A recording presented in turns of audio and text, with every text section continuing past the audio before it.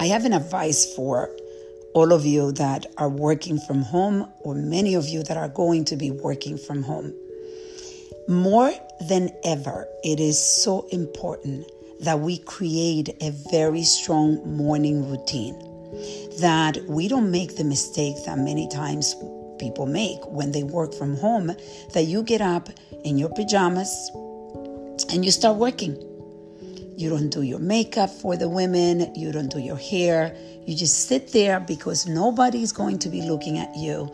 And you decide that you don't have to get yourself pretty or even dress up to go to work, which I know is going to be an adjustment for everyone.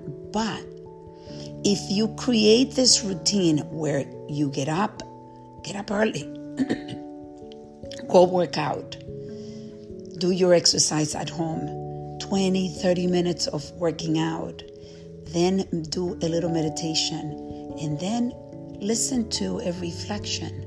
Start reflecting on all that's going on. How is it? How are you feeling? How is it affecting you? In what areas of your life do you need to work on? What are the things that you could do to bring joy to your life? And believe it or not, when you go to the bathroom and you look at yourself, you're going to be looking at yourself in a different way. If you do your makeup and you do your hair and you're dressed up like you're going to work, it would give you a stronger foundation for your day, a stronger frame for your day. And it would really help you have less of a chance of getting sad, depressed, anxious, something as simple as that.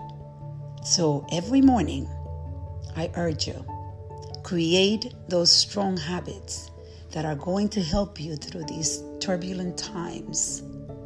Let's reflect, reset, and reconnect. Have a blessed day.